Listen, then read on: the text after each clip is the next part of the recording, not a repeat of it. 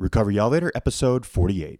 Like I was above all the whole recovery process. It wasn't a big deal for me that I would be able to control it and move forward.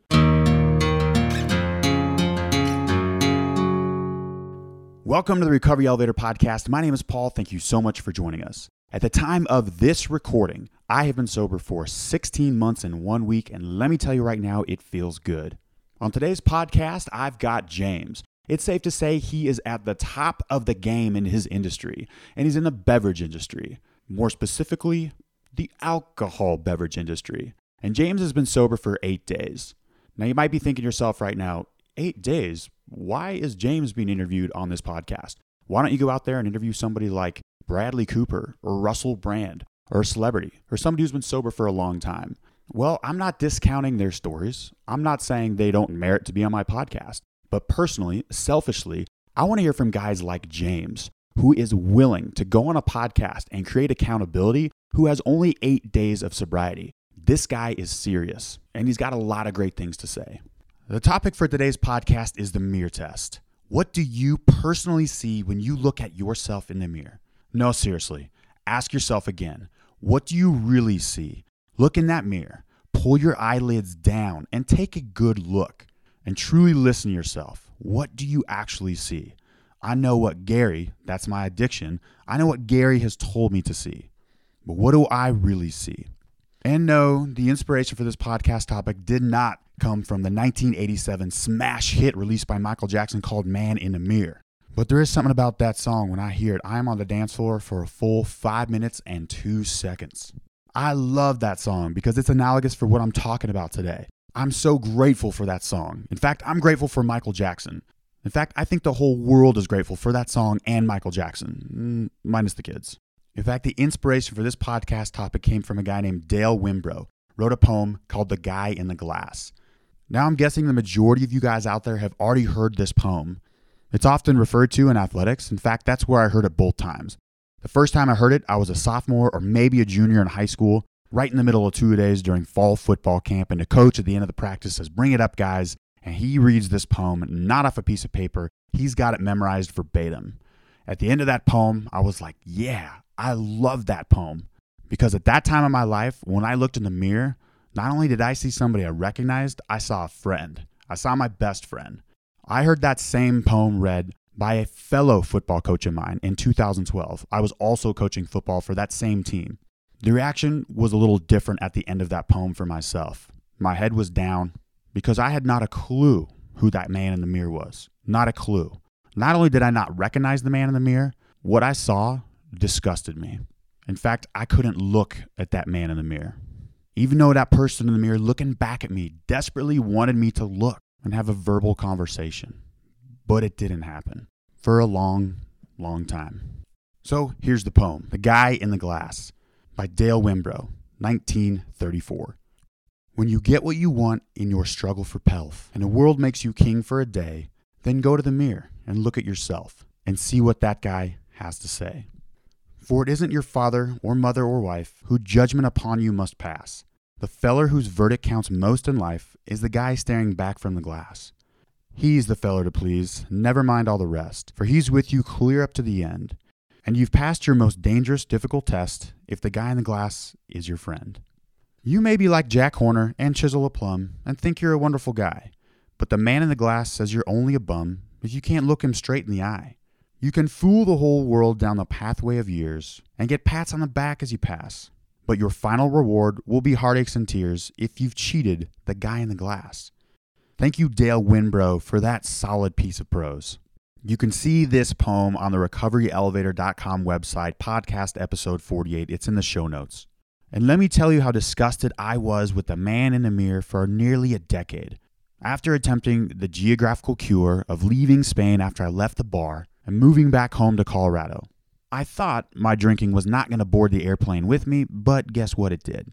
So part of 2007, all of 2008, and part of 2009, I was living at home, back in Colorado with my parents. And I remember taking showers. Before I would get out, I would purposely turn the hot water on high, let the entire bathroom steam up for like 3 to 4 minutes. Sorry, Mom and Dad, for the water and heat bill. Just so, when I got out of the shower, the entire mirror was fogged up. Therefore, that solved a problem. I wouldn't have to avoid looking into the mirror or an awkward gaze into the mirror. The entire mirror was completely covered in steam. So exemplary behavior by an alcoholic, we solve one problem, which was me gazing into the mirror, and then create more problems. An obvious one would be a hike in the energy and water bill for my parents. My bad, mom and dad. Another salient moment in my journey to sobriety where I realized I could not look at myself in the mirror was at my grandpa's funeral in 2009. After everybody had left the funeral, I went back by myself into the room that housed the coffin. Right in front of the coffin, there was a photo in a frame of my grandpa standing in front of a monster tank during World War II. Now, my grandpa, he was a total stud. For Christmas one year, instead of the customary $25 check, he and his wife, my grandma, wrote us memoirs. To sum up that 32-page document was, he just kicked a lot of ass in life and did a lot of great things. For example, that's how we met my grandma. She was French. The unit that he was in liberated a town in France. He met my grandma and said, if I make it through this war alive, I'm going to come back and marry you. Sure as shit, 5 countries later, 2 years later, guess who he married? My grandma. But here I am in already a vulnerable moment. I looked into my grandpa's eyes in that frame. He was staring back at me. Looked like he had gunpowder or maybe dirt on his cheek, I don't know. And it just hit me. I said, Grandpa, I'm a total sack of shit. And then I got pissed at my grandpa for dying. I was like, hey, Grandpa, couldn't you just stick around for one more month and you could have given me all the life secrets of how to kick so much ass like you did in life? Well, I can guarantee you, if he did live for a month longer, I wouldn't have asked him. That was a very powerful moment in my journey to sobriety. I was halfway hungover. I'm sure I reeked of booze. And it was the first time in my life, looking back, that I honestly said to myself, the problem might be alcohol. And 4 months later, I quit drinking for 2.5 years. I was a dry drunk for 2.5 years, learned a lot of valuable lessons then, but it got the ball rolling. And thank you, Grandpa, for being such a badass. So do yourself a favor. It's not going to be easy. Look yourself in the mirror and get real with yourself. Get honest with yourself. Get redo. Get real with yourself. Ask yourself, what are you struggling with? And what's the real thing holding you back? And let me relieve some struggles for yourself, because you don't need to ask the question to the man in the mirror, how can I better control my drinking? Just throw that question right out the window. In fact, I want to hear from you guys. What do you see when you look in the mirror? Do you pass that test? Do you see a friend? Do you see your best friend? Do you see somebody like myself 5 years ago, or even in 2014, that you despised? You didn't know how that person got there because you sure as hell didn't recognize that person. You're like, that's not me. For number one, my face is fat. Thank you, beer. An amazing thing happened when I was back in Colorado. I was there for a week talking to 5 different schools about alcohol, addiction, and real issues that kids face every day. And I was told there was a group of 7th grade girls that had joined this group because they wanted to have real conversations. So I said, okay, I'm going to ask you guys a question right now. We're going to go counterclockwise. That backfired because they had no idea what that meant. I said, tell me what you're struggling with and be honest. Be real with yourself. If you're not going to be real and give an honest answer, that's totally fine. Just say pass. And I pointed to a girl, and the first thing that she said was depression. I was like, whoa, did not see that one coming, but we are already on the right path. After we went clockwise, and I'm like, you know what? Screw the counterclockwise part. We're going clockwise. A couple more tremendous answers came out. There were only a couple passes. And when we got back around the circle to the person who started, she went again. And then the next person went. I was like, whoa, we're only going to do 1 round here, but they requested a second round. And guess what happened when the third time went? They kept going. And then this girl said something that I resonated with, because when I look in the mirror right now, this is something that I struggle with. She said, I struggle with being the person that I want to be. I looked at this 7th grade girl, pointed at her and was like, bingo, you and I got to talk, sister, because that's what I'm struggling with right now. I can say all these brilliant things on a podcast, read poems, make myself look pretty damn cool and favorable to the eyes and ears of my listeners. But soon as I press stop and I look myself in the mirror, can I be the guy, the man that I really want to be? And that's what I'm struggling with right now, is walking that walk that I talk. Nobody's perfect, but I'm terrified that I can't be the man that I want so badly to be in that mirror. All right, before we get to our interviewee, James, let's hear from our sponsor, Sober Nation. Sober Nation is the largest online recovery community and treatment resource center. They provide treatment resources to those struggling with addiction as well to family members who are caught in the crossfire. On top of that, Sober Nation is a huge community of good people who share their experience with each other. They have informative content, recent recovery and addiction news, as well as an entire clothing line which helps expand the culture of recovery. They can be found at www.sobernation.com. Once again, that's sobernation.com. James, how are you? Hey, I'm great, Paul. How you doing? I'm fantastic. Thank you. And thank you so much for joining us, James. You know what? Let's get right into this, James. How long have you been sober? I've been sober 8 days. 8 days. Congratulations. That's one more day than a week. How do you feel? I feel great. I've been, like most people, it's not like this is the first 8 days. It's been kind of a roller coaster up and down since February of last year. But yeah, this time around, I feel great. Absolutely. And I want to hear all about your story. But first, let's just hear a little bit about yourself. If you could give listeners some background about yourself, for example, where you're from, what you do for a living, how old you are you married, do you have a family, and maybe list some hobbies. Yeah, no problem. So I was born and raised in New Jersey, spent some time in the military, lived in Virginia, moved back home, went to school for accounting at Rutgers, and I moved out here to Northern California back in 1995. So I've been out here for about 21 years. Currently, I'm married. I've been married for 16 years. And I work for a large alcohol beverage distribution company. I'm the controller of the organization, which basically means that I'm in charge of finance, accounting, and payroll. I handle the books for the state of California and the Pac Northwest, which the Pac Northwest for me means Washington, Oregon, Idaho, and Alaska. So you work for an alcohol beverage wholesaler. Did I hear that correctly? Yes, I've been working for my company for 20 years now. 20 years. To me, that sounds like you are in the lion's den every day. Am I right? Yeah, it sounds more interesting than it really is. Like I always tell people, I'm a trained accountant, so I could be selling shoes or I could be selling booze, and my job really is not going to change from one aspect to another. I work my way up in the organization. The position that I'm in now as a controller is not the position I started with. I first started as a financial analyst. I became a senior analyst, a supervisor. I became an accounting manager, and then I became the controller back in July of the year 2000. Well, James, we have something in common because I am also a controller, not of a large corporation and payroll and finances, but I have been trying to control my booze intake for a long time and only successfully for about 16 months now. Can you touch on that a little bit? Have you tried to control your drinking habits any? Have you ever put any plans into place, no drinks before 5 p.m. like that?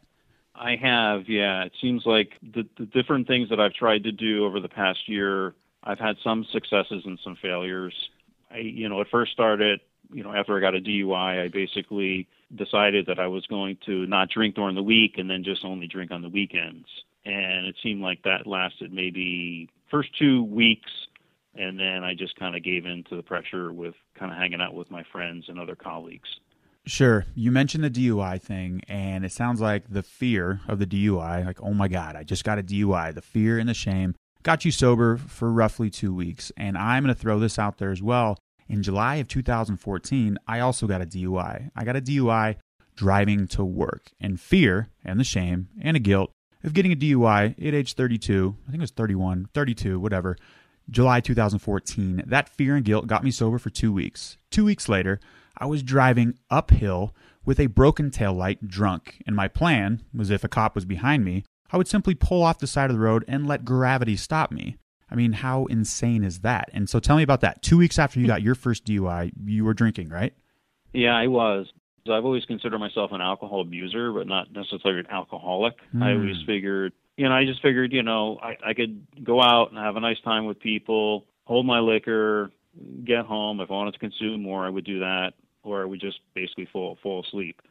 But I think the impetus for me to want to transform myself, make a change in my life, really acknowledge what was going on between me and my relationship with alcohol. It culminated when I got my DUI. I got my DUI back in January of 2015. It was January 25th, actually. Mm-hmm. And I was on my way back. I have a cabin up in basically in the Sierras in California, and I was driving back to spend the night with my nephew and my niece. And after having played golf, I had been drinking. I had some Benadryl in my system. I was very tired, and essentially I kind of dozed off and fell asleep at the wheel. And fortunately, I wasn't going very fast, but I ended up in this gully. And I got out of the car. You know, the airbag didn't deploy or anything like that. I got out of the car. I was fine. I wasn't banged up or anything. And I was trying to get a hold of my nephew to come pick me up. And there was someone that was there that actually saw what happened. And I guess they wanted to be a good Samaritan, and they called for an ambulance. And there's no ambulance up in that area. It's very remote. So a fire truck came. And then shortly thereafter, there was a CHP, California Highway Patrol car that came. And, of course, they started to question me and ask me if I was drinking, and, you know, went through the whole sobriety checkpoint. And they do the field sobriety test. And, you know, I blew a very high alcohol level. What was that level, James? It was 0.301. 0.301, not bad. You know, that's good job on that. And I'm not saying good job, but like we have a tolerance that is so high as alcoholics. When I got my DUI, it was a 0.16, and with, you know, it's double the legal limit. You're like pushing the triple the legal limit. But a normal person with a 0.301, they're not going to get a DUI, a normal drinker, because they can't line the key up to the ignition. They're so drunk. You know what I'm saying on that? But our tolerance is so high that not only can we match the key in the ignition, turn it, we can drive the car. And it doesn't sound like you were so drunk you drove off the road. It sounds like you fell asleep because you had Benadryl in your system. Am I correct? Yeah, I did. I mean, I like to play golf. I'm no good at it, but I do love to play golf. And so I was with my nephew and his friend, and we had a great round. And I was taking off to go home. And of course, you know, I had to pull over into the local pub and have a couple more for the road, as they say. And when I got back in the vehicle before I hit the main highway, I realized that I truly was very drowsy. And in the right heart, I really was attempting to turn around and go back to the house to spend the night instead of getting on the road and taking the risk. Now, that's not to say, I mean, I have to say for the listeners here, the thousands of times that I actually drove under the influence of alcohol knowingly. And you get to that point where there's such a level of arrogance that you get. Not that you think, you know, hey, I'm a good driver being drunk, but you feel like you obtain a certain level of skills to be able to drive, and you know, you're not going to cause like a distraction or a disruption where somebody's going to pull you over. You just try to get in the middle of the road and the middle of the pack and make your way through to get back home or your final destination. Sure. That sounds like a plan or a skill to get in the middle of the pack. When I, up here in Montana and in Colorado, when I was drinking and driving, if it was a blizzard, that was go time for me because there are no lines on the road to stay in, right? They're all covered with snow, so the whole road is free game. There's no police officer going to pull you over for swerving if there's no lines to swerve over. Does that make sense? Absolutely. Yeah, and referencing the podcast title, James, we've talked about January 2015. You said your bottom was around February 2015. Talk to me about that. Yeah, it really was a time in my life where I had to really sit back and take stock in what my life had become in terms of my alcohol consumption. Working in the alcohol beverage industry does, you know, afford you many, many opportunities to go out to dinners and events and functions and trips where alcohol is served freely and regularly at no cost, basically, to me and to my family. And that's not to say that there are not many, many individuals in my company and in my industry that basically they drink responsibly. I would say that I'm one of the outliers. There's a lot of standards. There's a lot of expectations with people in our company, and especially at my level in the organization, that you would not put yourself and subject yourself to alcohol abuse and getting yourself into trouble. And I'm one of those people. I think that over time, I really didn't know when to call it quits. I never thought that I was drunk, but then people would often tell me, hey, man, you were totally hammered last night. You know, you should see the stuff that you were saying. And, hey, you know, you sent all these crazy emails out, and hope you don't get in trouble or anything like that, which I never did. But I did get spoken to on a number of occasions. James, I had dinner with a friend of mine who was in the distributing industry up here in Montana, and I talked to him about that I told him straight up, I don't drink because I'm an alcoholic, I'm in recovery, And we talked about the industry in general, and correct me if I'm wrong, a lot of those people, they get weeded out pretty quick. You can't be a delivery driver if you're drinking the stock. Am I right? Or majority of people are just normal drinkers, right? I would say most of the people that I work with are normal drinkers, social drinkers.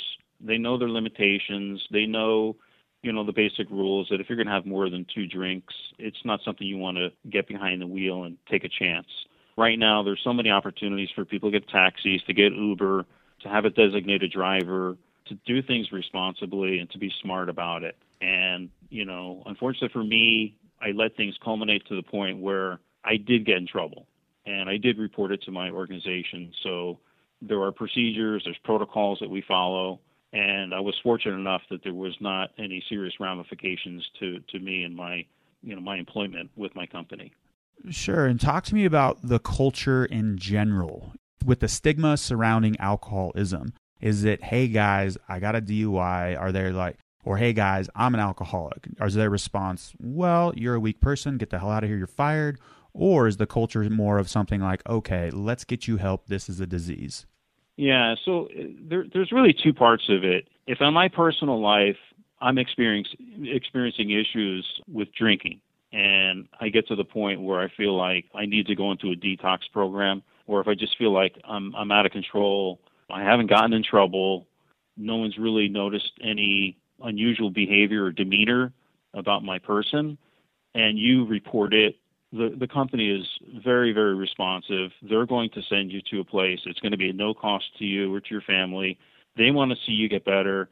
They don't want that image out there tarnishing our company or the industry that we're not responsible people, even though there's alcohol around. Sure. And people just have to have that limit. If, on the other hand, however, if I was at a company function and let's just say I got into a fist fight with somebody, or I got into a screaming match, or I humiliated somebody, or it was embarrassing, or belligerent, or falling down, sloppy, drunk, chances are, you're going to get disciplined up to and including termination. Yeah, it's a pretty good explanation of that. That makes a lot of sense. And James, talk to me about your drinking habits, kind of before the DUI, and talk to me about after the DUI, up till about 8 days ago. Were you like 10 drinks a night? Were you just a weekend drinker? How much did you drink? Yeah, I can probably go back to my early thoughts of drinking because there's 5 kids in the family. I got 2 older brothers and 2 older sisters. And my father, he was a heavy drinker. And I seem to recall even at the age of like 12, 13 years old where my brothers, we would go downstairs. My father had a bar and he had all those liquor bottles. And so we would just, my brothers would be like, here, try this out. So we would take like a swig off of something. They pour like a little bit of water to kind of bring the level back up to where it was so it wasn't noticeable, shaking the bottles. And, even those earlier days, and then even kind of like when you get into junior high and high school, you always had my older brother's friends or my brother that would be able to go out and get us like some Bud Nips, something small. It was always a matter of drinking for the purpose of getting drunk. It was never like you just drink to get a buzz and have a nice time. The purpose of drinking was always to get drunk. Mm-hmm. And then when I went into the military, it was the same thing. All the people that I hung out with when I was in the Navy, we would always go to the bars. Purpose was to get drunk, whether we were in clubs, whether we were in bars, any place we would go overseas or even at the naval port. It was always the pattern. And so anyway, to get to fast forward to where I was more recently, I would probably say that I was drinking at least 5 or 6 cocktails per night. It wasn't like I had this big tumbler and I just would chug it. But over the course of an evening, I would have like a couple drinks, a couple glasses of wine, after dinner drink, and then probably just kept going until I went to bed or passed out. Gotcha. Now, 8 days ago, did something happen, or were you just sick and tired of being sick and tired? Well, I mean, I'd have to say that after I got the DUI and I started going to a recovery program, that's really when I tried to start sobering up. And I did have periods of sobriety where I think the longest I technically went was probably about 120 days, maybe 150 days where I didn't drink. Oh, wow. And then I just got to the point where I was with friends and it was like, hey, maybe if I just have 1 or 2, it's not going to be a big deal. And then, of course, once you have that 1 or 2, it just leads to 3 or 4 or 5. I mean, a lot of times, quite frankly, I would be out with, the individuals that I worked for are general managers and different people, both here in California and up in the Pacific Northwest. And the way that I would always hide it is I would go out and have a nice time. I'd have my couple of drinks. I'd drink my drink, and everything would be fine. Have a nice conversation with everybody, talk to them. And then after we left, the first thing I did was go back to my room, wait like a half hour, and then I would scamper out, go to the first bar or lounge or whatever was nearby in the hotel and just kind of hang out there until I was just like completely snockered. And that was what I did for, even during the period of time when I was trying to be in my recovery, I would just get in those modes where I just wanted to drink. I don't know why. I just kind of had that feeling like I was entitled to, like I was above all the whole recovery process. It wasn't a big deal for me, that I would be able to control it and move forward and not get stuck in a mode where I felt like I couldn't stop. You said earlier in the Navy and growing up, all your friends, the goal was to just get drunk. And I understand 100% what you're talking about, but the difference was with the tolerance, kind of the 0.301 level of your DUI. My friends, right. We were exactly the same in college and in my 20s. The difference was they'd have 5 beers or 6 or 7 and just times it by 3. I'd have 15 or 21 to 30 drinks. And what you said right there is we'd go out to the bars, have a responsible amount of drinks, 2-3 drinks, go home, and I'd keep drinking. And that is a battle that I lost 99 out of 100 times. I think the only time I won, there was no alcohol there. So the choice was made for me. But I couldn't stop drinking after I started. Is that something you can relate with, James? Yeah, absolutely. And even, go back to your original question, which was, what happened 8 days ago? I was already in a period of, I think I was up to like maybe this last go around, I was up to maybe like 28 days without drinking, right? So I was with my wife. We went to a couple towns over, kind of a fancier restaurant. I had no intention of drinking. I was just going to have iced tea or Coke or something. And my wife, she's not a big drinker. And so we sat down and I looked around me and I saw all of the other couples. And like I said, it was a nice place. Everybody was having a drink, cocktail, having some wine. And I just said to myself, like this level of arrogance kind of rose in me. Like, I want to be like them. I just want to kind of be hanging out here, have my drink, and then have the dinner and go home. And when the waiter came over, he said, "Can I get you something to drink?" And I said, "Yeah, I'd like to have a Belvedere martini up with two olives." And my wife looked at me and she was mortified. She was like, "What are you doing? You got all these days and now you're going to go drink." And I'm like, you know what? It's just something I want to do. It's no big deal. And she shook her head. So the guy brought the drink over and I drank the thing fairly quickly. He came back around. I asked him for another one. And I was feeling pretty good. They had some appetizers that they brought. I got to like 3/4 of the way through the drink, and then I realized that I really now at this point I wanted to have some wine with my pasta because we went to like an Italian place. Sure, of course, it's the classy thing to do. Yeah. So my game plan was I'll just give my wife like the last little bit of the drink. This way, it gave me an opportunity, like a little window to be able to order the wine. And so I did. And then I had 2 glasses of wine. And so as soon as we got done, I couldn't wait to get in the car because I knew I had more wine at home because it's the holiday season and I had got wine from different suppliers. And so sure enough, went home, drank a whole nother bottle of wine. I probably drank even another half on top of that. I don't even remember because as soon as I started, I just could not stop. That's really what has been happening to me. And I realized I truly do have a problem, that I am an alcoholic. And it's not like I'm a bad person or I'm dumb or stupid or foolish. I'm very well educated, very successful in what I do. I have a great family, but I just have been making bad choices, very bad judgments.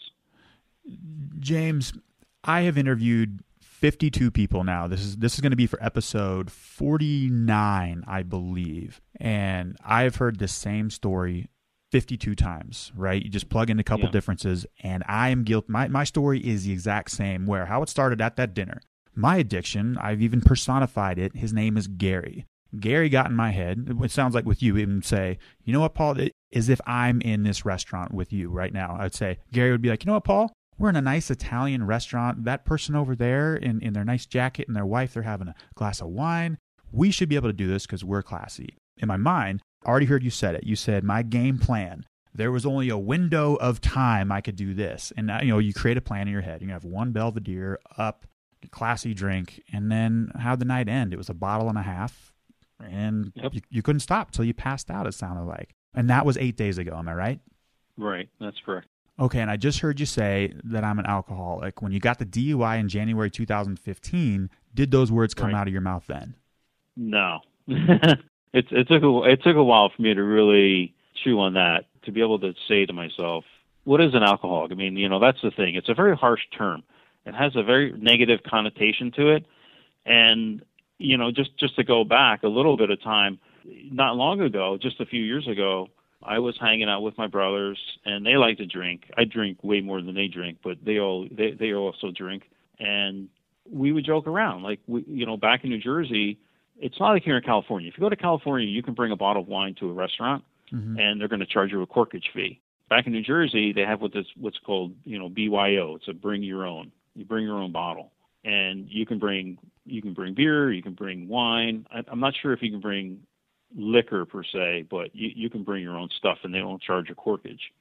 For me, watching them in action, goofing around, we would even joke around. Like my wife would be like, why everywhere you go, you have to be drinking. Everywhere you go, there has to be some kind of alcoholic beverage, like in sight, or else it's a no-go with the event. It doesn't matter what the situation is. If you're going to go play golf, there's always alcohol. You're bringing minis. Or if you're going to go and, play softball, there's always like a case of beer. If you're going to go wine tasting, of course, there's always beverages that are available. And then you go out to dinner afterwards, and then you're having cocktails, and they're having more wine. I mean, it's terrible. I mean, the worst time I've ever had personally, my personal worst experience with drinking was maybe 6 years ago when my brother and I, back in New Jersey, it was the day before his son, my nephew, was getting married, and I got into a complete brawl, a total fist fight with my oldest brother. And he's 7 years older than me. He used to box in Golden Gloves back in Elizabeth. And here I am, a grown man. Here's a grown man. I was in my mid-40s. He was in his early 50s. And we're having a fist fight. I mean, throw down, punching each other in the face, kicking each other. Bones were fractured. My face was completely swollen. My nose was broken. My eyes were black and blue. My brother's not nearly the same, but he didn't escape unscathed. It was so disastrous that I did not even go to the wedding. I had to make up a story that there was some kind of lawsuit with my company that got, I was getting summons and pulled away. And so my wife and I packed up our bags. We got back to Newark Airport and flew back to San Francisco. There was just no way that I was going to face my family looking like I did in the shape that I was. And it was all because of drinking. It was just stupidity. And the conversations and the arguments that come up with family members, whether you're talking about religion or for us it was politics, of course. And to see what happened is a complete outrage. And I can promise you, to this day, there is no one else in my family except for my wife, my brother, and his fiance and myself that knows what happened. I never even sat down with my nephew to explain to him what transpired the day before his wedding. Oh, wow. Wow. And James, I got to give you props right now. You've been sober for 8 days. I often get emails from people who would like to share their story, or I hear a story and I email them back. I'm like, gosh, would you be willing to do an interview with Recovery Elevator? And a common response I get is, yes, I would, but let me get 1 month. Let me get 6 months of sobriety under my belt. James, you got 8 days of sobriety. And personally, if I had 8 days, I would have said, well, what can I share with somebody? How can I help somebody? James, like I said, I got to give you props because you're holding yourself accountable. This podcast interview you're doing right now is creating accountability. You're giving inspiration and hope to other people who are like, wait a second, this guy's got 8 days and he's doing it. And again, like I said, I've interviewed 52 people, and your story is, you're on the right track. You're going to get this. It's just a matter of time. And so, I mean, kudos to you, James. I really appreciate you sharing your story. And And where are we at right now today? Like how have you gotten 8 days? Let's just hear about that. I'm interested. And it's not a short amount of time. I don't want to downplay that. 8 days is huge. So how have you gotten here? Yeah, well, I've had periods of much longer periods of time of sobriety. And in part, I was attending LifeRing meetings, which is the self-help recovery program. It's similar to AA. It's not exactly the same. I also go to AA. I go to both. And, LifeRing program, it's about sobriety, self-help, and secularity. So they welcome all religions or none. There's less traditions. Like when I go to the AA program, there's a hall, the fellowship hall that's maybe like 6 minutes from my house. I usually go from Tuesday through Thursday, and then I also go on Saturday and Sunday, and I go to LifeRing on Monday and Friday. And I like both programs. They each have something interesting and unique about them. And I think it's being with fellow individuals that are also seeking sobriety, and there's all kinds of lengths of time. There's some people that I know that I'm very good friends with. They pretty much started when I did, and some of them have fallen down and gotten up and fallen down and gotten up, just like me. There's other individuals that have been sober for many, many years. I mean, up to like 8 years in LifeRing. Many of them came from different recovery programs. Many of them came from AA. They were just looking for something different. The people that I know in AA, they've been around longer. There's lots of individuals that have periods of sobriety that run anywhere from 17 to 30 years. And to me, it's pretty incredible because they all say the same thing. They all tell the story, and lots of them have both drug and alcoholic addictions.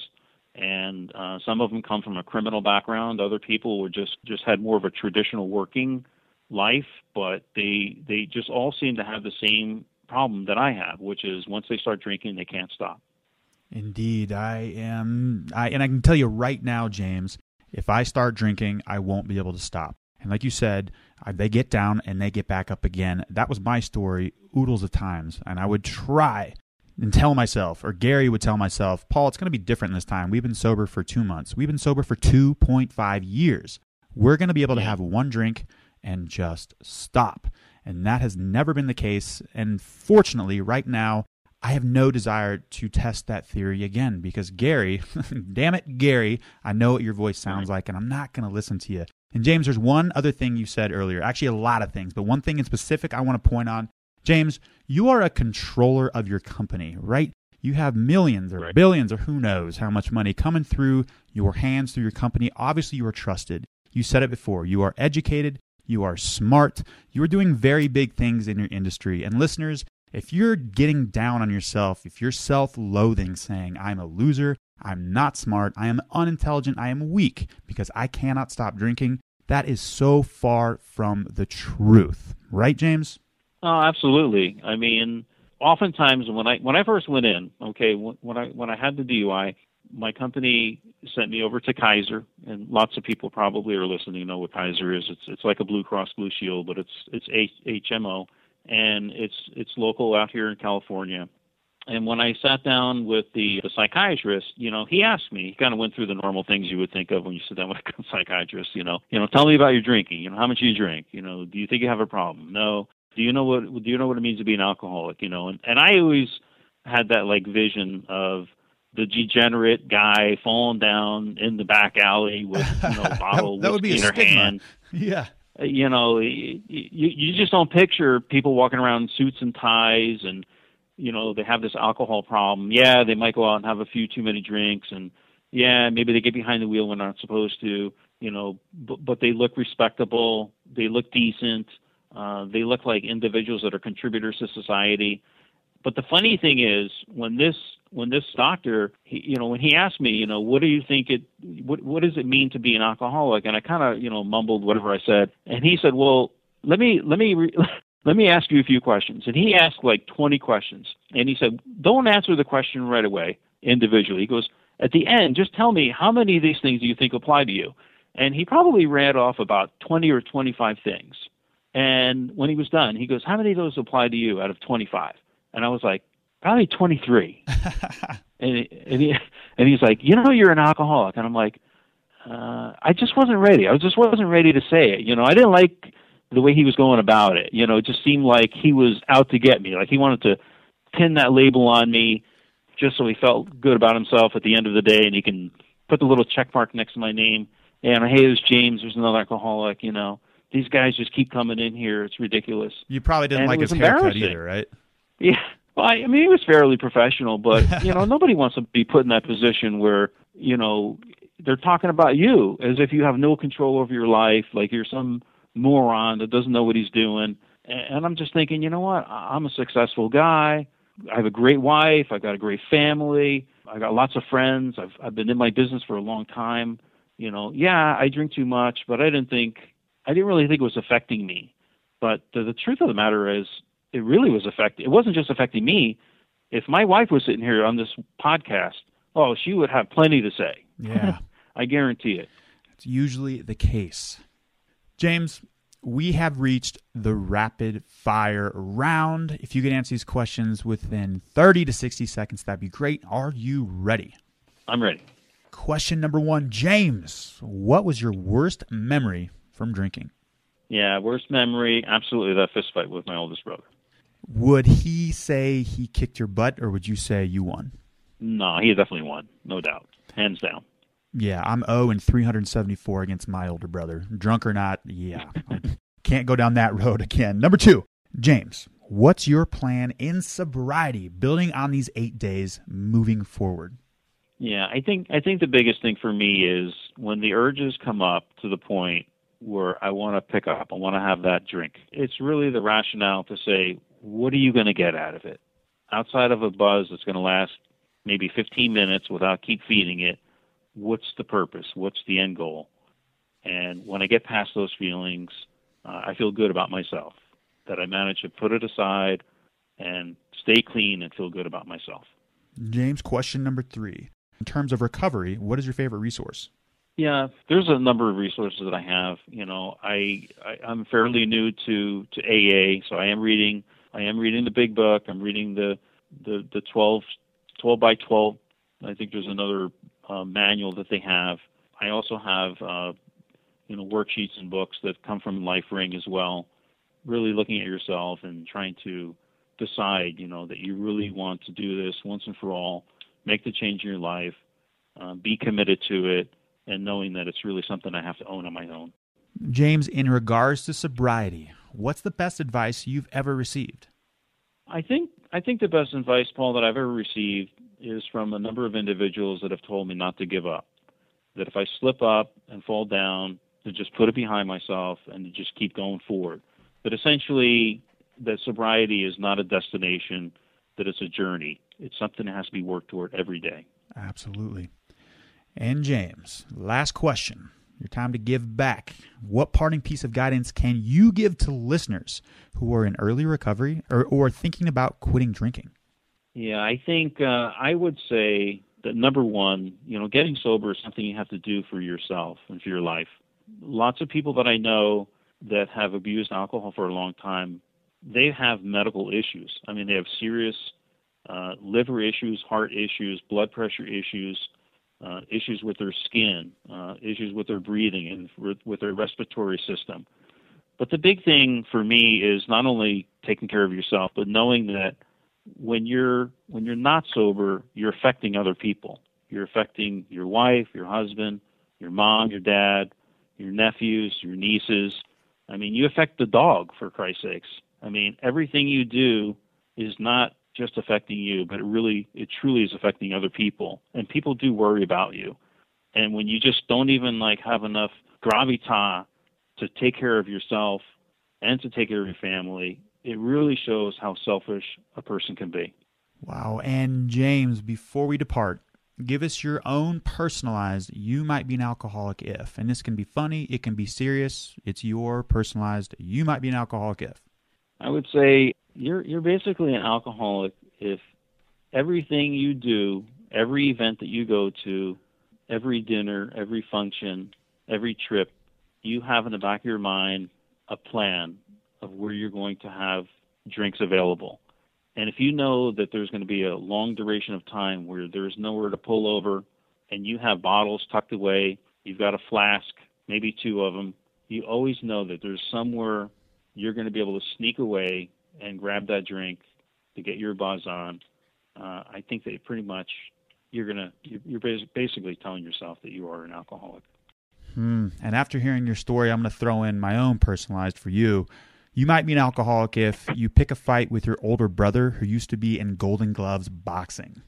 Yeah, I'm going to throw that one out there. So, hey, James, thank you so much for helping me stay sober. I know it helped you, and I know it's going to help a lot of listeners. Thank you so much, James. Thanks, Paul. I appreciate it. I appreciate being part of the group, and I really do enjoy Recovery Elevator and all the posts. I like to see the videos, and I like the encouragement that I get from everyone. And it seems like a great group. Hey, James, before we go, let's talk about accountability. We are we are in the works of getting a date on the books for a Recovery Elevator meetup in San Francisco. Are you close to San Francisco? Yeah, I'm about 20 minutes south of San Francisco and about 20 minutes north of San Jose, so very, very close. I would be, absolutely, I would be there, no doubt. All right, we heard it here. I want to put a face to a name. I'm going to expand my recovery network, meet you in person. I cannot wait. James, thank you so much for joining us. Thank you, Paul. You might be an alcoholic if. Email us at info@recoveryelevator.com. Your personalized you might be an alcoholic if. They can be funny, they can be serious, but most importantly, they got to be real. You might be an alcoholic if your spring cleaning means clearing out the old alcohol hiding spots, nooks, and crannies to make room for the new bottles coming in. You might be an alcoholic if you know more about what's happening in your bartender's life than in your best friend's life. That was from Sarge. This one's from Frank. You might be an alcoholic if the sun rises over the curb and you notice you have one shoe on and you're not sure if you lost a shoe or you found one. This next one's from Claudia. You might be an alcoholic if you do your cycling at 2 a.m. in the morning so no one will see you. Love it. This one's from Kelly E. You might be an alcoholic if you don't remember leaving a bar with the guy. Wake up at 2 a.m. and find a note from a guy you swear you've never met. You text him and you confirm your worst fear. And then you immediately start drinking again. This next one's from Alvin. You might be an alcoholic if you can't wait to get home from the corner store to start drinking. So, on the way home from the corner store, you start drinking in your car. Thank you, Alvin. Recovery Elevator, we've got some great things happening in this community. Starting January 23rd in Bozeman, Montana, we're having our very first meetup. Expand your recovery network. We've also got another date on the books in Seattle on February 27th, and this just in, possibly March 5th in San Francisco. I'm hammering out the details right now. So here it is, Recovery Elevator. I'm throwing it out to the universe. I want to do this full time. If you've got a great venue, you can host, myself. Let's have a meetup in your city. Let's do this. Email me at info@recoveryelevator.com. In the subject line, say meetup. And let's make this happen. Because I fully believe whatever comes out those doors, we have a better chance of survival if we stick together. Therefore, expand your recovery network, your network of other like-minded individuals where we all have this communal disease called alcoholism. I cannot wait to put faces to names to a lot of the people that I've already been chatting to. And if you're not part of the Recovery Elevator private accountability group, email us at info@recoveryelevator.com, request a link, we'll get you in that group. And this just in. Speaking of accountability, I've been working on this for a while and it is hard. There will be a forum, a different platform, an accountability forum that will be launching on February 1st. And that's going to be at recoveryelevatorgroup.com. Recovery Elevator, you took the elevator down. You got to take the stairs back up. You can do this.